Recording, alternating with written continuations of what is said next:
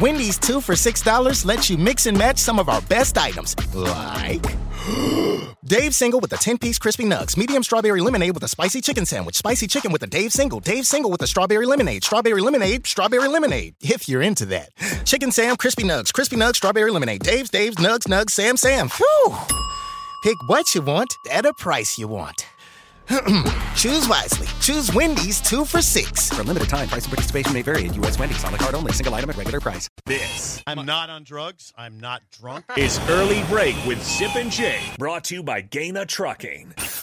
Weekday mornings from 6 to 8 on 93.7 The Ticket and theticketfm.com.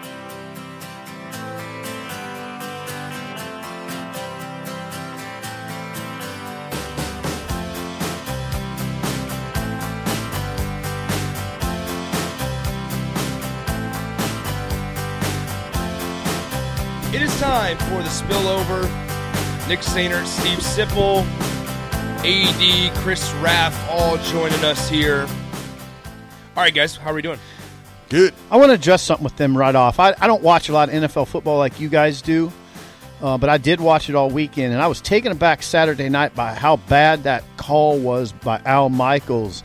And Al Michaels on the game winner by Jacksonville, the game-winning field goal. And I was just during the game, the general lack of enthusiasm on that call. And I am usually not the guy to do this. But I was struck by it watching the game. Like, these guys asleep? Yeah. I thought Al Michaels sounded like a guy who called a miracle on ice. He's called everything under the sun, and now it's just like, it's just a wild card game. It was funny to see him I don't even want to be here. It was funny to see him back with NBC also. Did you play that? Yeah. So this is the game winner. Here's Al Michaels, the game winner in Jacksonville. Likely on Kansas City. Here we go for the win. Got it, but there's a flag down. There's a flag down as everybody's running out onto the field, but there's a penalty marker. Offside. Defense number 26. And they call it on the defense. That's it. That's an epic comeback field goal to win it for Jacksonville. Riley Patterson overcomes a 27-0 deficit, the third largest deficit in NFL playoff history, and that's all he has. Now, I'll tell you what he said. He's got a lot of heat for it. He has got a lot of heat. Here's what he said. He said, read some comments that we didn't sound excited enough. Internet compost, he said. He said, you know me as well as anyone. No screaming, no yelling, no hollering. It's television. Ellipses and captions are sufficient when pictures tell the story. He's got a point. I get it. You got to let the thing breathe. But you at least got to say something more than got it. That's. I just thought the whole game they were really quiet. But then he could have went crazy on it, and then the flag could have been against Jacksonville, and then they were like, why did you go so crazy? You knew that they were offside, So that's a good point. So it's kind of back and forth. Yeah. I was struck by it. Michaels and Dungy don't do it for me. Yeah. They don't. I was surprised to see Tony Dungy on the call. Michaels and Dungy don't do it. No. There's a lot that do. I mean, Aikman and Buck. Joe Buck. But that was the first time they've worked together, I believe. Romo and Nance are incredible. Yeah. Romo and Nance are incredible. Yeah, CBS has really rolled out the red carpet for Romo. They got the Romo vision and everything now, and they got same thing that Amazon and ESPN have done for Herb Street. It's like Herbie's Clicker or whatever. He's got breakfast sandwich. So, oh man, I'm about to put a beat down on this breakfast sandwich too, man. Bless you. You know what? I give Al Michaels a pass. I mean, I could see where he's at. Think about this. This guy had to do Thursday night Amazon Prime games all year. Oh, he got paid really well for that. He did, but they were terrible. All of them. Yeah. He chose, though. He chose it. He chose it. I mean, I guess, you know what the Thursday slate's like. I guess I just didn't think it was a big deal. I'm like, could he show some more excitement, some passion? Probably, yeah. But, during the game, I was struck by it, though. And I'm usually not. I'm usually really not. I'm pretty that stuff doesn't hit me. But it hit me during the game, and then it hit me hard on that game winner. He seemed pretty composed. I think I'm more of a Manning caster myself now. Are you? Did you guys? Why'd you say that? I didn't get to listen to last night's, but I saw Dan Campbell was on it. Yeah, he was on, and I don't know. It's just like, I guess that's the way I watch football now. I listen a little bit, talk a little bit. Interesting. And entire night last night, I didn't turn to the other channel. You didn't? I watched Manningcast the entire time. Really?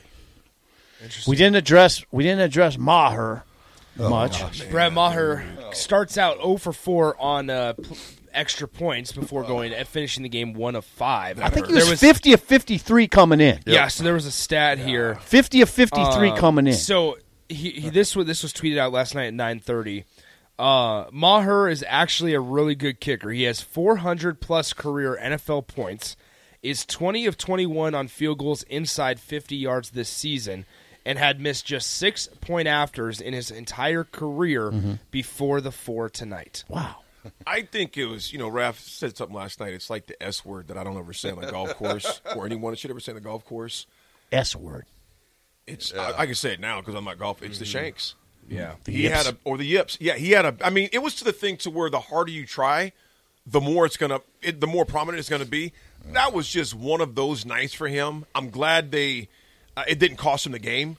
Him being a Nebraska guy, but dude, my heart went out for him, man, because it was the look on his face. Well, he missed one to the right, then came back, missed one to the left. So then you're like, okay, now he's just trying to compensate. Yeah. Here's this. Brett Maher's extra point percentage coming into the game was 94.3% in his entire career, collegiate and professional. He was 9 of the odds of him missing 4 in a row, 0.001%. Dang. And McCarthy, coach, after the game said they'll stick with him. Yeah. Now, they won easily. Now, do they stick with him if they lose? Now, if they lose that game, especially on field goals, he's done. Especially if they lose. Right here's this. If you're a betting man, I saw this tweet from one of the sports books. It was on a tweet where the game total was 45 points or 45.5 points, and it finished at 45. Wow. And so if he makes one extra point, one more. Good stat, Nick. It's interesting. Interesting to think about. Real talk by AD, by the way. Yeah, I mean, he's probably not on the Cowboys if they lose that game. No, there's no way you could. I mean, my heart went out for him, though, man. Oh, The craziest part of it, too, is you know how you always go back, when was the last time that happened? Never. And they started taking official statistics in 1932, and nothing. It's never happened. And he'd set the record with 3 misses in the playoffs. And then went, nobody's ever missed 4 extra points? No one. Nope. Then Tampa Bay's kicker also missed one, right? God, that is an anomaly. That's a strange that anomaly. on theirs when it was 31-6 at one point. No, they went for 2. They went for 2. Oh, they went for 2. Yeah. Okay, apologize. Weather wasn't a factor. No weather. It was a good game to watch. As far as I'll say, good game in this because I was indifferent. I didn't care who won the game. It does put me and Nick at a tie though in our predictions so far right now though for this past week. Good job, thank goodness. Nick. I tell you what was impressive to see Dak Prescott come back and respond the way he did. I mean, he was throwing that ball on a frozen rope last night. Dalton Schultz. Yes. Yeah. And the defense we'll talk more about it, but the defense harassed Brady all night. Yeah, it was an impressive showing. All right, that'll do it for the spillover. That's it? Well, it's almost 8:10, so okay. we gotta get out of here. Let me make sure Sebastian's okay. We want more. He'll be fine. Gotta make sure we get out of here on time. Compartmentalize. All right, Sip, it's been a blast, man. Yeah. Hey, thanks again. It's the end of an era. It's the era.